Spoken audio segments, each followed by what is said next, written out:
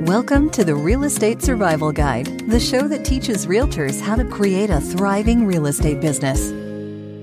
Welcome to today's episode of the Real Estate Survival Guide podcast. I'm your host, John Shookman, and I am so thankful to have you with me for today's episode. A huge thank you to Jennifer Harshman and Harshman Services for sponsoring today's podcast episode. I'm so thankful for the team at Harshman Services for being a part of helping my business and for sponsoring the podcast. Let's jump into today's episode. Welcome to today's episode of the Real Estate Survival Guide podcast. I'm so excited to have you with us today and so excited for today's interview guest. So today I have my friend Larry Roberts here. Larry is huge in the podcasting space. Larry is a high energy and charismatic speaker and podcaster, best-selling author, and has been internationally a top-rated course creator with over 1,500 students in 51 countries. Larry has become one of the most sought after podcast consultants and content creators in the industry. And he was even recently named to Podcast Magazine's 40 Over 40 in podcasting. He is also the editor-in-chief of one of the largest podcast industry newsletters, the Podcast Messenger. He regularly participates in industry panels, appearing on other podcasts and speaking at industry events across the country. And he specializes in all things podcast. He's done such a great job of building a brand. He wears the red hat everywhere. He has it on for our show. And so he's done an amazing job building his brand. I first got connected with him.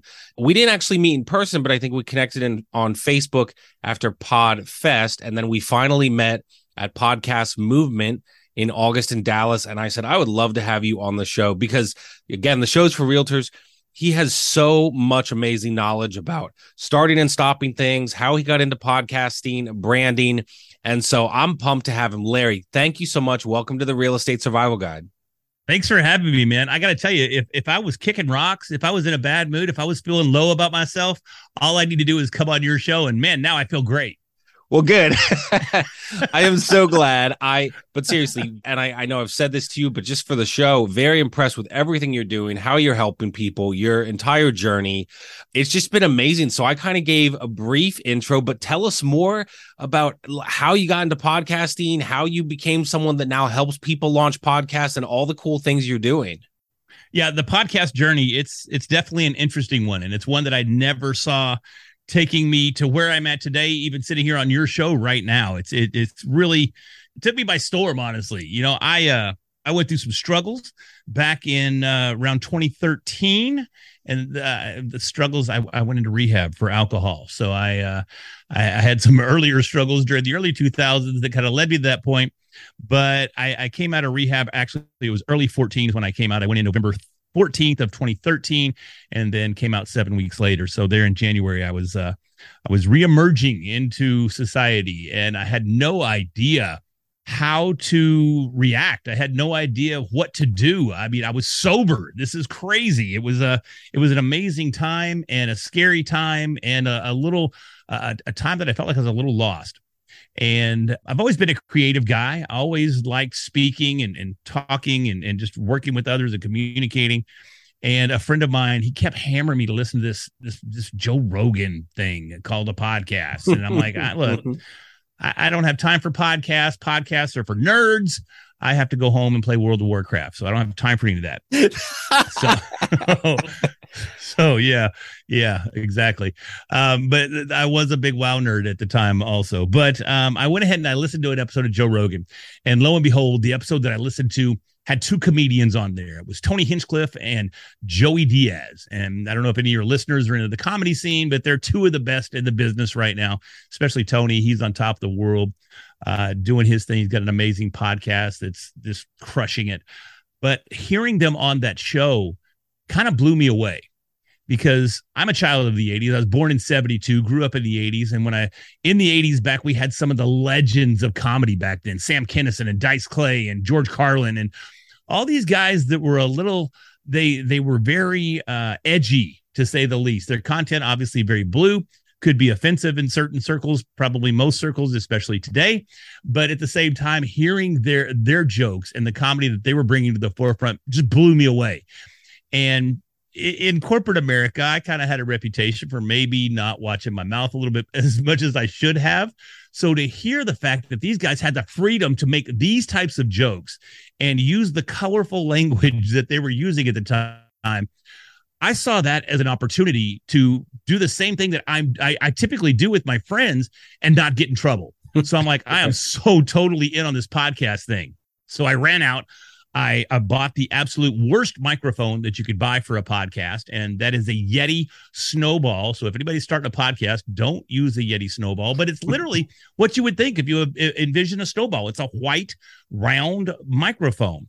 And I had no idea whether it's a condenser or a dynamic or I had no idea about sound or anything then. So I bought this microphone, and I had me a co-host who was a local open mic comedian. And we got together and we're starting a comedy podcast. And we would hold that Yeti Snowball in our hands. We would cup it ever so gently in both hands. And I would say my lines, and then I'd turn to Jamie and I would ever so gently pass the mic so as not to make any bump noises or have any kind of, weird sounds going on.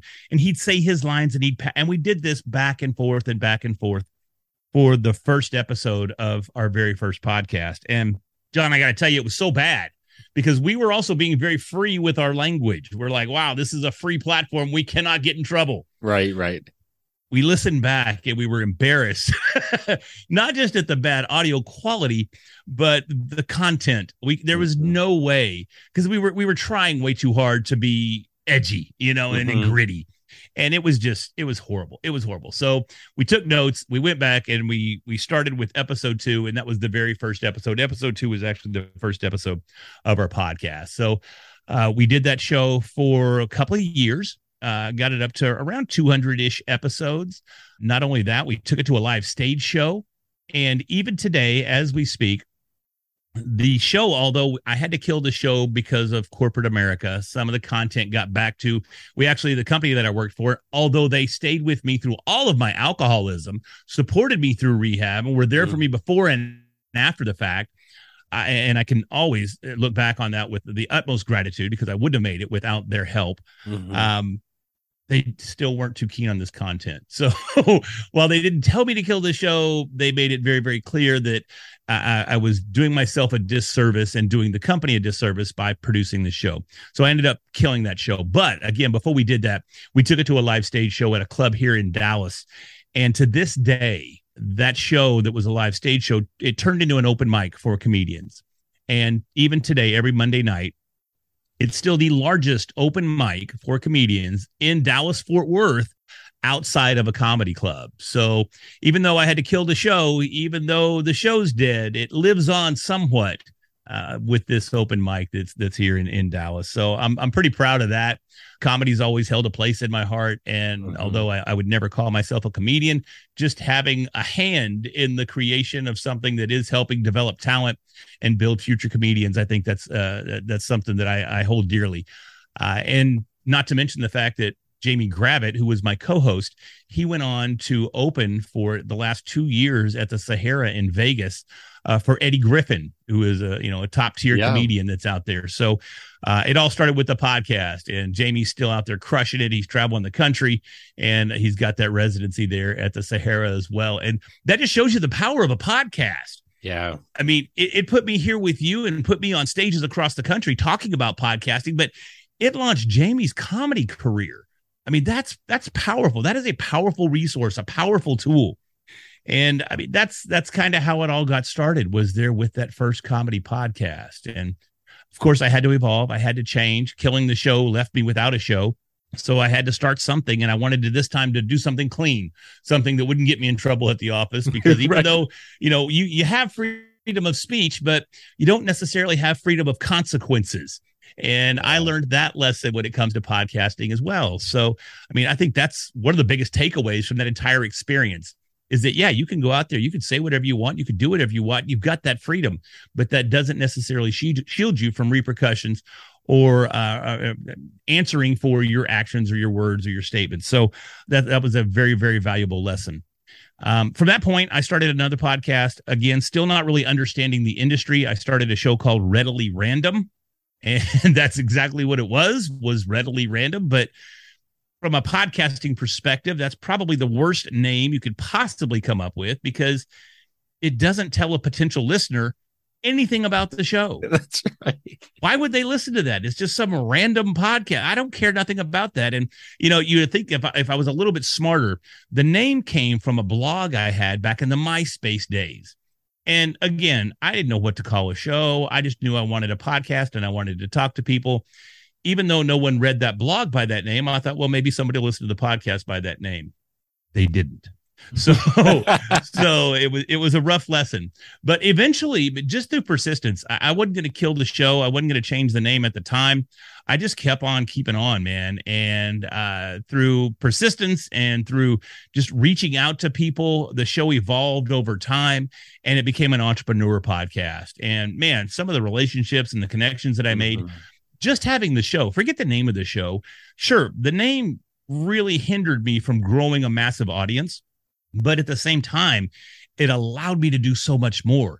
It allowed me to have a reason to talk to people that I normally would never have the opportunity to talk to. I mean, I talk to high profile business owners, entrepreneurs, people successful in all walks of life, whether it be, here's a little insight to Lair. I love origami, the Japanese art of folding interesting paper. Okay. Not a lot of people know that. But the podcast allowed me to connect with the premier, the numero uno top origami artist in America. He's an MIT professor of mathematics. That's and so cool. I brought him on the show. Did anybody listen? I don't know. Maybe 20 people listened to the episode. But guess what? I got a kick out of it because I'm talking to the cat daddy of all paper folding in the whole wide world. He's on my show. And I never would have had the chance to talk to him or learn from him in that regard if I hadn't had the podcast. And I think there's a lesson there in that people, when they come to me wanting to start shows, they automatically think they're going to be the next Joe Rogan. And newsflash, I'm sorry, it's not going to happen. No one else is going to be Joe Rogan. The industry shifted. And let's just be honest, Joe Rogan brings a lot to the table, not just with his podcast, but in his history. And I mean, to put it in perspective, the man sells out stadiums.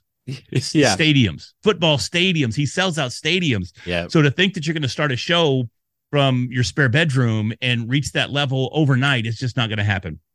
But the power of a podcast lies in the fact that it's going to open opportunities for you to create relationships on an entirely different level with people that you never would have the chance to have relationships with. That's where the power of a podcast lies, especially in today's creator economy. That's so good, man. And I love that. I think so much about this in real estate and what I'm doing. Like I've interviewed people that are like people that I really look up to. And so I would have never been in touch with them had it not been through the show, even if I reached out. And I love how you say it, you know, opens you up to opportunities and creates relationships. I mean, in sales and in real estate, that's what it's all about. And so whether it's a podcast about, I live in Lancaster, Pennsylvania, a podcast about here's the best things, the best restaurants to try in Lancaster, or my show for realtors, you know, I connect with people. Someone interviewed me last week and they're in London. I think that's super cool that I'm here in Pennsylvania and someone in London wants to talk to me. Those things wouldn't have happened without a podcast. So I love what you're doing and how you're teaching people. Let's talk a little bit about the branding, right? I see the red hat.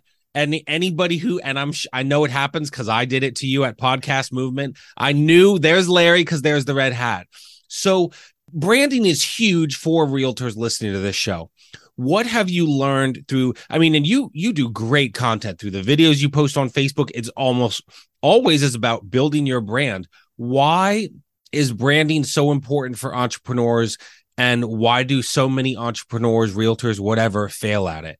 You know, I think, and I don't know a whole lot about the real estate space, so I'm not really the guy to talk to realtors about how they market themselves. But as far as branding goes overall, absolutely. I think the problem that so many people fall into is they don't tap into their uniqueness and then leverage it. You know, the red hat, and you know, you kind of pointed it out there. I can't walk through a podcast conference without hearing, "Hey, it's Red Hat Guy." I hear Red Hat Guy. They may not know my name, but they know I'm a podcast consultant. They know I'm a podcast coach. They know if they have podcast questions, they find the guy with the red hat, and there's a pretty good chance that I can either answer that question or I'm going to have a resource that will allow you to find the answer to that particular question. Not saying I have all the answers by any stretch of the imagination, but going back to relationships, I do have a ton of relationships in this space, and that's very powerful for the red hat as well. So that's a key component. It allows you to establish those relationships, and you're going to hear that as a theme throughout everything that I say, because we're all successful because of our relationships. We can't do anything on our own. I know as realtors, we have networking events, we have networking conferences, and we have all these opportunities to network and build relationships and establish relationships. It's no different in the podcasting game. And with my personal branding, with the red hat, it kind of came as an accident. Not even kind of, let's just be honest. It just came as an accident because I've always worn hats. I'm a hat guy. It's just my thing. And I've always loved the flat bill hat. I don't know why. Maybe I think I'm Kid Rock or Limp Bizkit. I don't know, but I always liked the flat bill hat. Who knows? So what I had done, and this was we're coming up on about a year ago. That's how new the red hat branding is, but it also reinforces the power of the red hat branding, because we're not even a year into me being the red hat guy. And it's synonymous with me in podcasting. That's how strong it is. But what I had done was I was speaking at a small conference last November, and I just recently turned 50. So the podcast game and the creator economy typically geared towards the younger generation. But I've started trying to adjusting my messaging as well to let other people know that, hey, if you're in your 40s or 50s or 60s, it's not too late. Look at what I'm doing. So it works. But my goal was to be able to connect with the younger people in the audience at this conference that I was at. So I had gone out and I had spent a ridiculous amount of money for a ball cap, and I bought it just happened to be red, Supreme ball cap. Just Supreme is a brand that all those wacky kids were wearing at the time, and I wanted to be cool. So I paid well over $100 for this Supreme branded hat. And I wore it up on stage. I did my presentation. It was great. Everything was peachy. But a good friend of mine, Alex Sanfilippo, he pulled me to the side afterwards, and we were giving each other grief because he'd given his presentation and I was making fun of him. And he was, just giving each other a hard time, but having fun doing it. And he goes, but hey, I got a serious question for you, bro. I go, what's that? He goes, why are you giving Supreme all that love? Yeah. He goes, are they sponsoring you? I said, bro, they're not sponsoring a 49-year-old dude. No, they're not sponsoring me. He goes, then why are you giving them the love? Because people are listening to you, they're engaging with you, but they're seeing that Supreme brand on your head. You want your brand out there. He goes, why don't you just go buy a red hat and lose the Supreme logo? That way it's just you. And so listening to that, I was like, man, that makes all the sense in the world. I went right home after that conference, jumped on Amazon. I took that $100+ Supreme hat, tossed it to the side, jumped on Amazon, bought a $6 unbranded red flat bill ball cap, and put it on. And from that day forward, things changed. It was insane. Yeah. Now I sleep in the red hat. My wife's like, would you please take it off in the shower? Just come on. No, but honestly, I'm in the red hat all the time. It's given me speaking opportunities, believe it or not. I went to Bitcoin Miami back in April. 35,000 people were in attendance, and I was there for 3 days. And over that 3 days, I had multiple people that came up to me because they recognized the red hat. And that was only 5 months into wearing the thing. It's such a natural extension of who I am. The color is irrelevant. Honestly, if you were to ask me my favorite color, it's really blue. So, I mean, I'm kind of disappointed that it's the red hat. You can't switch now. You can't switch now. It's too late. Yeah. I can't switch now. It's over. So I just have to roll with the red. But man, it's just so impactful. People remember it. I'm also a rather large guy. I'm about 6'2", 6'3" these days. I may have shrunk an inch or so, and I'm tipping the scales at about 240 right now. So I'm a big guy. I'm a tall guy. I'm a loud guy. So I stand out in a crowd already, but you put this red beacon on my dome and I stand out even more so. Again, I'm telling you, it's that type of branding. And because it's such just a natural extension of who I am, because I've always worn red hats. I've always worn my hat slightly tilted to the right, about 15 degrees off center. It's just how I roll. So it was just such a natural progression for this to be a moniker of me and my message. And I think if others could tap into that uniqueness and leverage that to be their moniker, to be their brand, to be their beacon, that they'd find a lot more success with it. It's gotten to be so much so that I'm even changing the name of my company. Right now, I'm going through a full rebrand. I mentioned Readily Random was the podcast that I started. Well, me being in all my wisdom at the time, I also started a company called Readily Random Media. And it's been Readily Random Media since that day. It's still Readily Random Media to this day. But I never tell anybody that. I always say Podcast Boost, because Podcast Boost is my brand. That's the service that I offer. And people can remember Podcast Boost. They can't remember Readily Random Media. But I'm about to remedy that, because guess what they can remember? They can remember Red Hat Media. They can remember Red Hat Guy. They can remember that the Red Hat has all the answers to your podcast questions and your branding questions and your content questions. So it's been so impactful just over, again, it hasn't even been a year yet, that's what I would recommend more than anything for people. Another real quick example. I know I talk a lot, but I'm a podcaster, so that's what I get paid to do. Oh, this is good. But I belong to an executive networking, and I want to stress the word executive networking organization here in North Dallas. It's called Success North Dallas.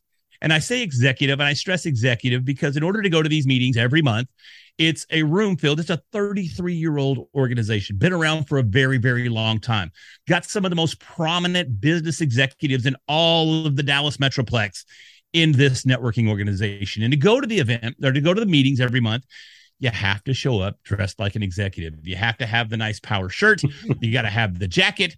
You're supposed to have the slacks. I've already pushed the rules a little bit because I only wear jeans, but they still let me show up. But my point in all this is that just this last week, I've gotten heavily involved in their young executive program. So they've got these young executives, 24 to 29 years old, out of college, in their first big role. I've become a mentor to one of those. I joined their program, and that's one of the ways that I give back to the community, is being a mentor to these young executives.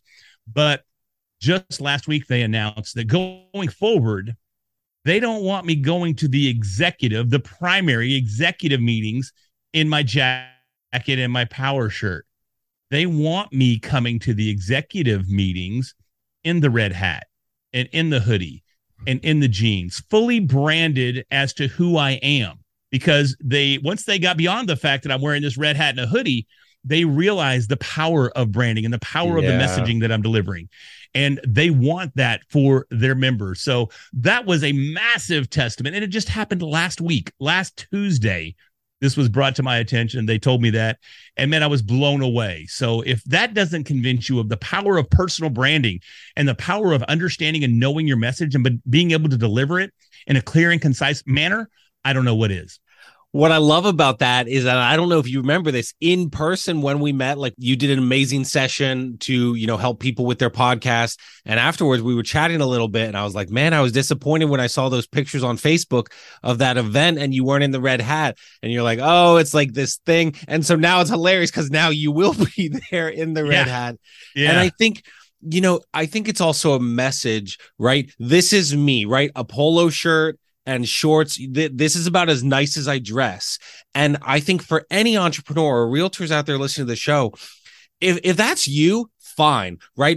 I'm on a team. I help lead the team. Andy, who leads the team, is like dressed to the nines, the who knows how many $100 suits, and it works for him, right? He's playing golf with all the people, and it works. So I think the message here is like, be you, right? Like you're talking about, be unique. Like, don't try to be someone else. I don't go out and be like, oh, well, I'm going to put on a suit because I have to be this person. I even remember, man, I got a listing over the summer, and it was a $1.325 million home. So man, that's a $33,000 commission before splits and everything else.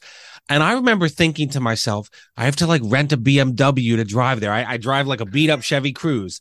And then I wore a little bit nicer stuff, but I wore what I would normally wear, drove my beat up car, and they hired me anyway. And they never said, why are you in a beat up Chevy car? They basically said, can you produce the results?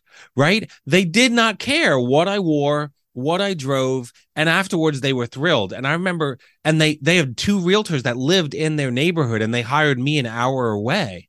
And I was like, why did you hire me? Like, I didn't tell them I was not worthy of this listing, but they're like, we trusted the recommendation and knew you would do a good job. And so it wasn't what I wear. I think I rolled up in like a shirt like this, right? Maybe with nice pants. We get so caught in our heads that we have to, I have to be Larry. I have to be Alex. I have to be whoever. No, be your unique brand and your unique self. And now I kind of went on that tangent, but it's so cool to see even at the executive meetings thing that you're going. Now they're like, no, don't be like us. We want to learn from you and what we could be doing better from you. That's just amazing.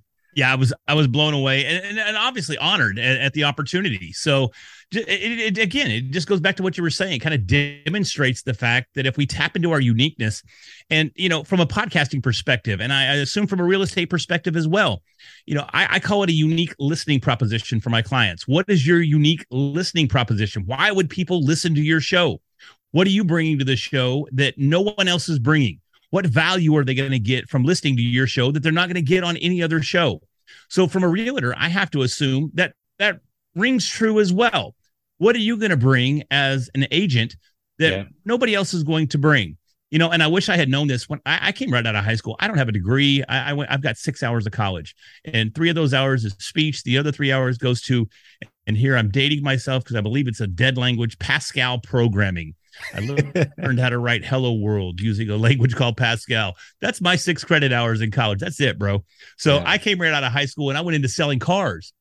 And selling cars in the 90s was amazing because, well, for people that were selling, for the salespeople, it was amazing. For the people buying, not quite as amazing because they weren't getting the best deals in the world, but the commission was amazing and I was loving life.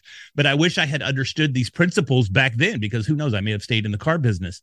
But it's understanding that you have to set yourself apart. If you think of, at least if I think of a realtor, I instantly think of a billboard or a park bench or the side of a bus with somebody's very photoshopped image on the side of it. And it's got their contact information. That's what I think of when I think of a realtor. I don't mean to insult anyone. That's I have in my mind of being a realtor. Yeah. So from that perspective, what could you do different? What could you do different on a billboard? What could you do different on any kind of advertising? What could you do different to set yourself apart? As a podcast consultant, a large number of my clients are real estate investors. They're not typical agents, but they're investors in large multifamily properties, that sort of thing. But I could definitely see where, having a podcast or having a YouTube channel or using something, doing short form content on TikTok or short form content on Instagram Reels, something in that neighborhood, I can see where that could set you apart as a realtor and bring forward your uniqueness and get people to trust in you and believe in you by being real, by being your unique and authentic self.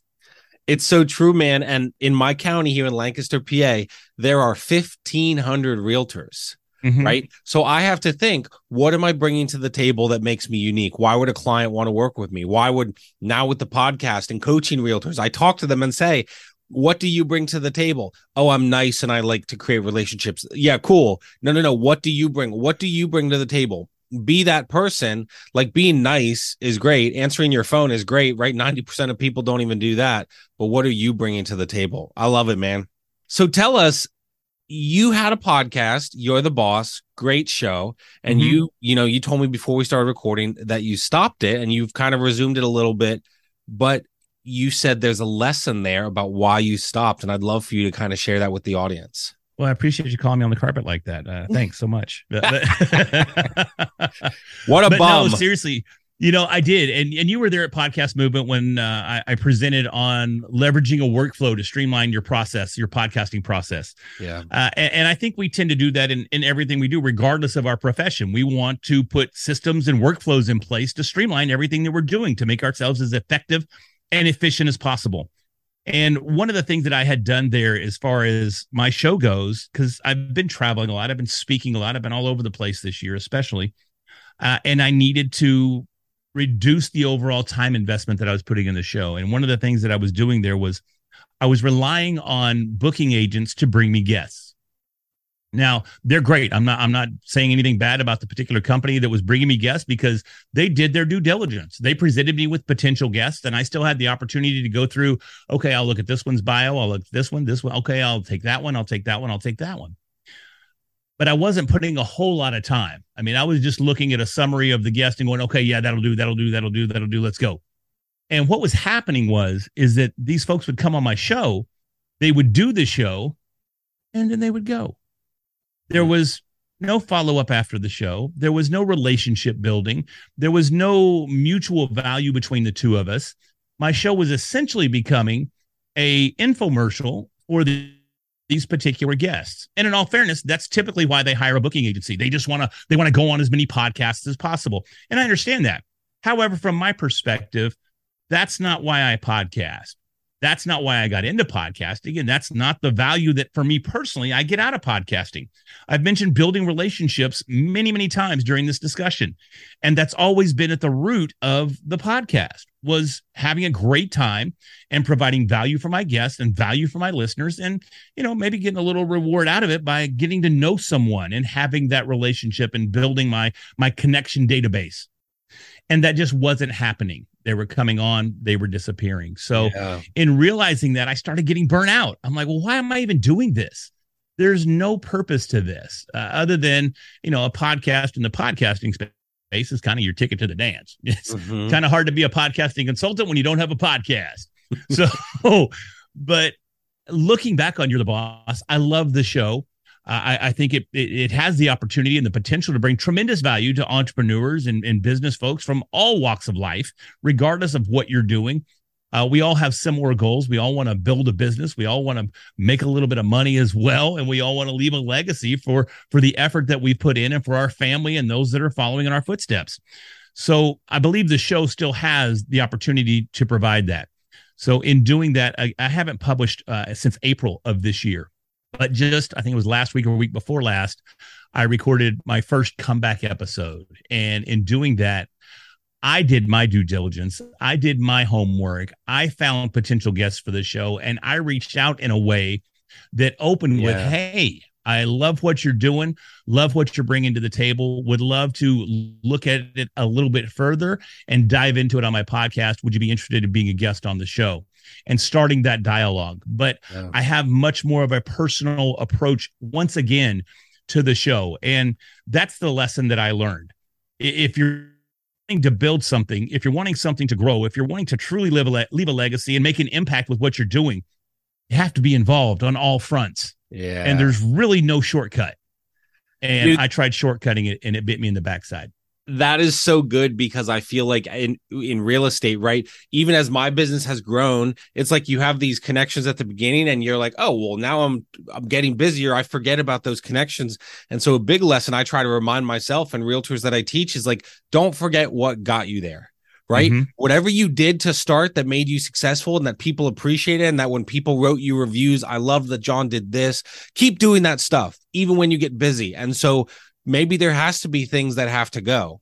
And, maybe what has to go is you watch an ESPN for 5 hours a day or whatever. And I'm sort of being funny, but I think that's a huge lesson, that build relationships. And I love that I wrote down how you did your homework, right? You're getting a lot more out of it. Your audience is getting a lot more out of it by you're not just showing up at the class and sitting there for 50 minutes.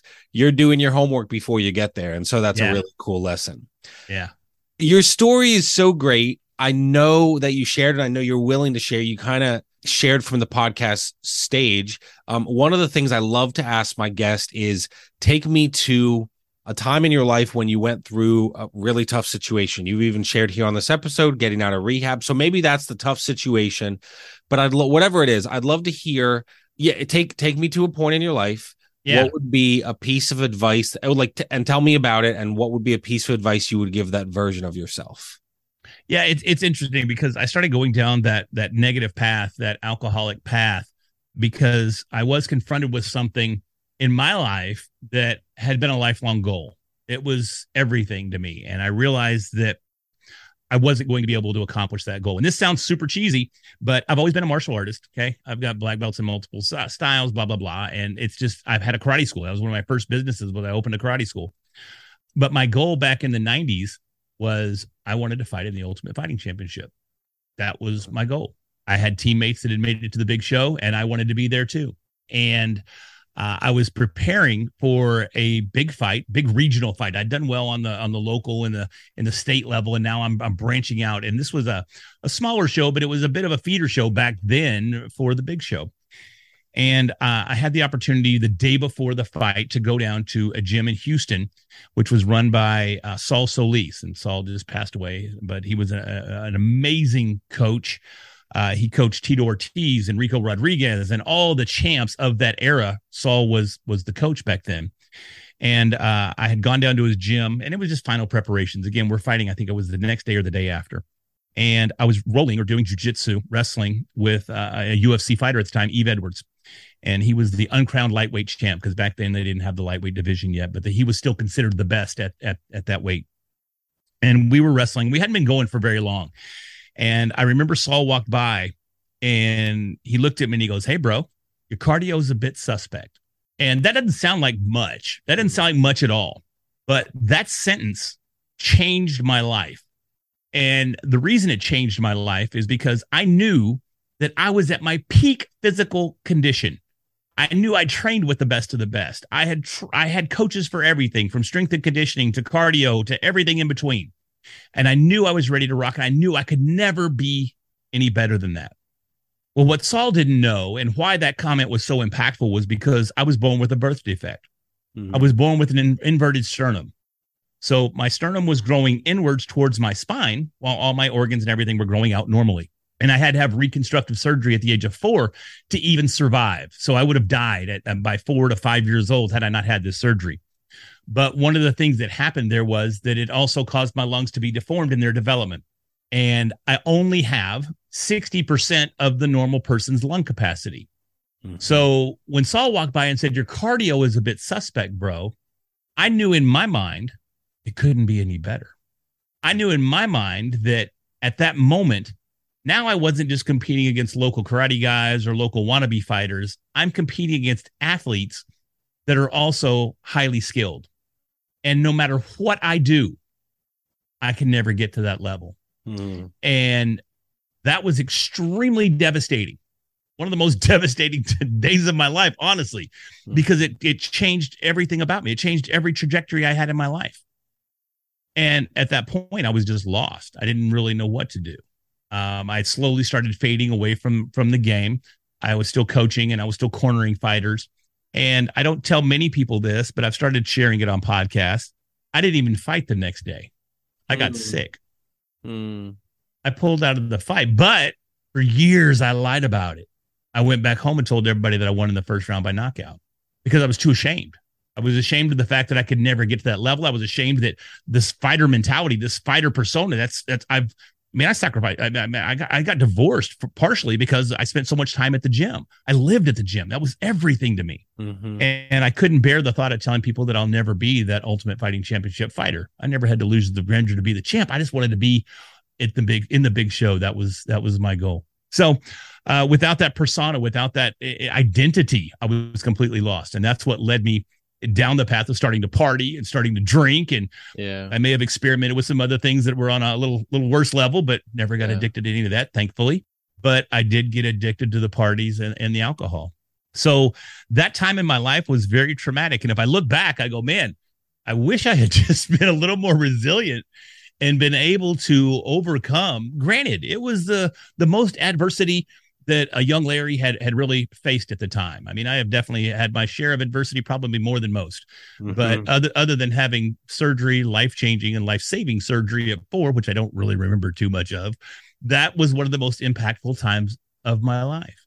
Yeah. And I wish I had known at the time to be, and I should have. That's why I look back sometimes with so much regret, is I should have been more resilient.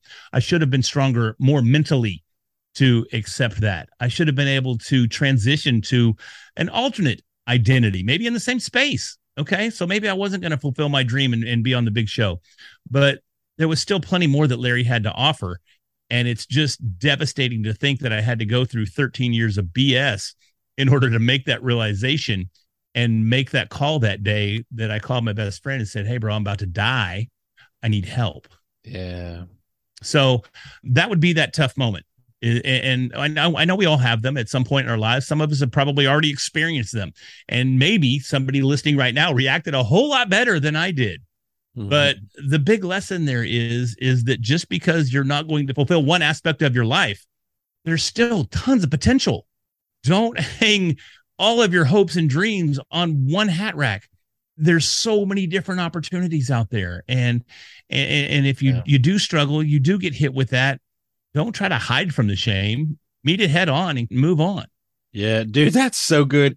And I mean, I know that's personal, but thank you so much for like being willing to share. I think so many of us need to hear, like, because I think now I look at you and I'm like, I'm so impressed by what you're doing. So like, thank God you're here, right? Helping people, right? And have kind of shifted, like, right, it didn't work out, the dream didn't work out, but like now you've kind of shifted and helped people.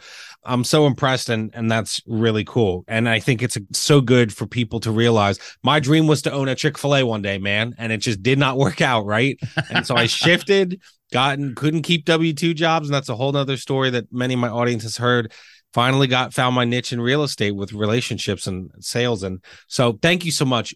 For realtors out there who give us a quick, like, for realtors out there that feel like I'm stressed, I'm struggling, give us like maybe one or two quick pieces of advice. Maybe it's about branding. Maybe it's, what would you tell people that feel like they just like can't make it?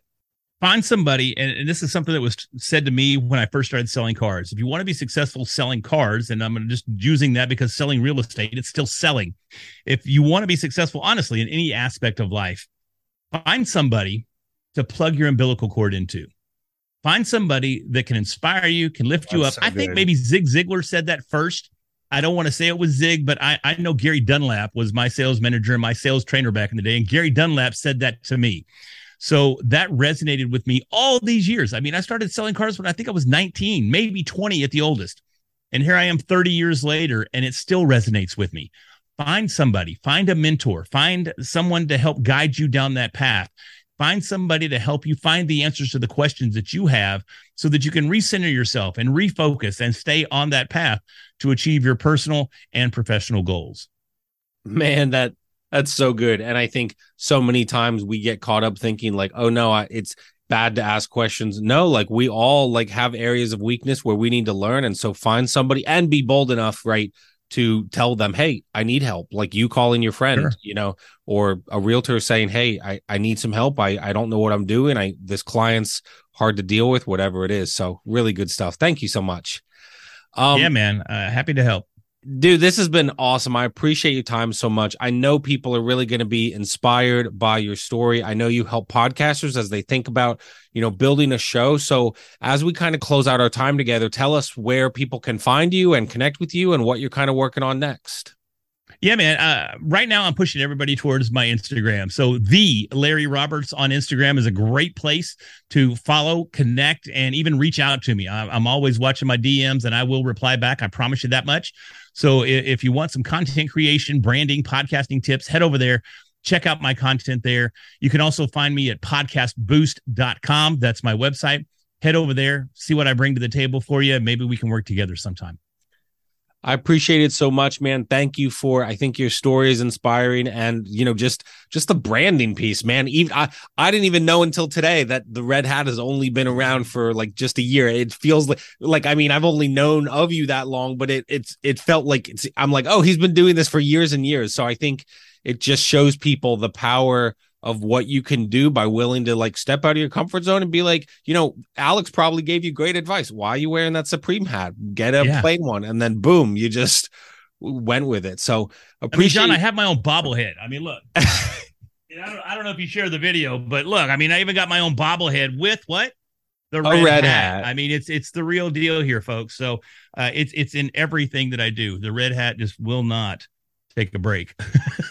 I love it, man. Dude, thank you so much. Congratulations on all the cool things you're doing. And thank you so much for just being willing to sit down and spend some time with us today. I know my audience is really going to appreciate it. Thanks, man. I appreciate it. Been a lot of fun. Thank you. What is up, guys? I really hope you enjoyed this interview with Larry Roberts talking about his journey. Man, he is like one of the coolest people I've ever met. So passionate about what he does, so passionate about helping people with their podcast.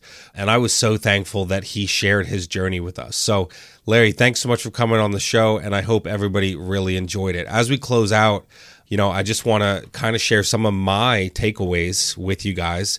His journey from rehab is just such a cool journey, through the struggles to come out of that, try to, stay away from alcohol. So starting to podcast and just really discovering the power of a podcast. It opened him up to so many opportunities where now he's created a career helping podcasters. His story of persistence is so helpful and, important for us, right? For realtors out there, there's so many realtors, you have to be persistent. I loved what he was saying about your uniqueness. That kept coming up during the interview, like your branding, your uniqueness, and creating relationships with people, and okay, how are you branding yourself? How are you having your personal brand? What is your value proposition? I love how he said to all of you that you have to set yourself apart. Isn't this so big in the real estate business? If you're just like every other realtor, doing the same stupid post that everybody's doing, you're not going to set yourself apart. And so I think it's so big to focus on, what do I bring to the table? Okay, what do you, the listener? What does John? What do I bring to the table? What is unique about me? Focus on that and share that with people. I think it's so big too, what he said about just building relationships, right? And now getting to create a legacy to, helping podcasters, helping other people. And it's just really impressive to see what he's done. I absolutely loved the visual he shared with us when his advice to realtors about find someone to plug your umbilical cord into. Man, that's just so good. And right, we all kind of understand that. So find a mentor, right? Learn from them, get answers from them, do things to help them. I think that is so big. And to close out, I loved his lesson to himself, right? Wanting to be a UFC fighter, someone saying to him, your cardio is a bit suspect, and him knowing I'll never be any better, right? And just he knew that he didn't have, because his lungs had a 60% capacity, he knew he wasn't going to be the best of the best. But despite this, I love that piece of advice he would have given himself, be more resilient, have a stronger mentality, and pick something else, do something else, and then he basically said he went through 13 years of junk because of that. And so, I loved the quote where he said, just because you can't do one thing doesn't mean that's kind of like the end. There's so many more opportunities. And I mean, it's true, right? To see Larry's journey and to see what he's done and what he has built and how, his brand is huge, I think it's very valuable to realize, hey, well, he would have never been the person that he was. He would have never been noticed at podcast conferences if he just moped and said, no, if I can't be a UFC fighter, I don't want anything. So awesome story. Guys, seriously, check out his stuff. Check out everything in the show notes for Larry. And if you just Google Larry Roberts, look for the red hat. And I think the branding thing is so big in real estate. Think about the branding in your business. What could you do? I still laugh about Jesse Cole being on the show and saying, oh, the pizza realtor, we'll buy you pizza if you buy this house. He thought it was hilarious. And so I think what is your unique proposition, your unique value proposition, and what is the branding that you have that makes you stand out from everyone else? I really want you guys to think about that. If you need any help, kind of figuring that out for you, let's connect. I'd love to try and help you. But thank you guys so much for listening. I really hope you guys enjoyed this interview with Larry. Thanks so much for listening to it, and I'll see you guys on our next episode. Thanks for listening to the Real Estate Survival Guide. If you enjoyed this episode, we would appreciate it if you'd leave us a review on iTunes. It helps others discover the show. Thank you so much, and we will see you on the next episode.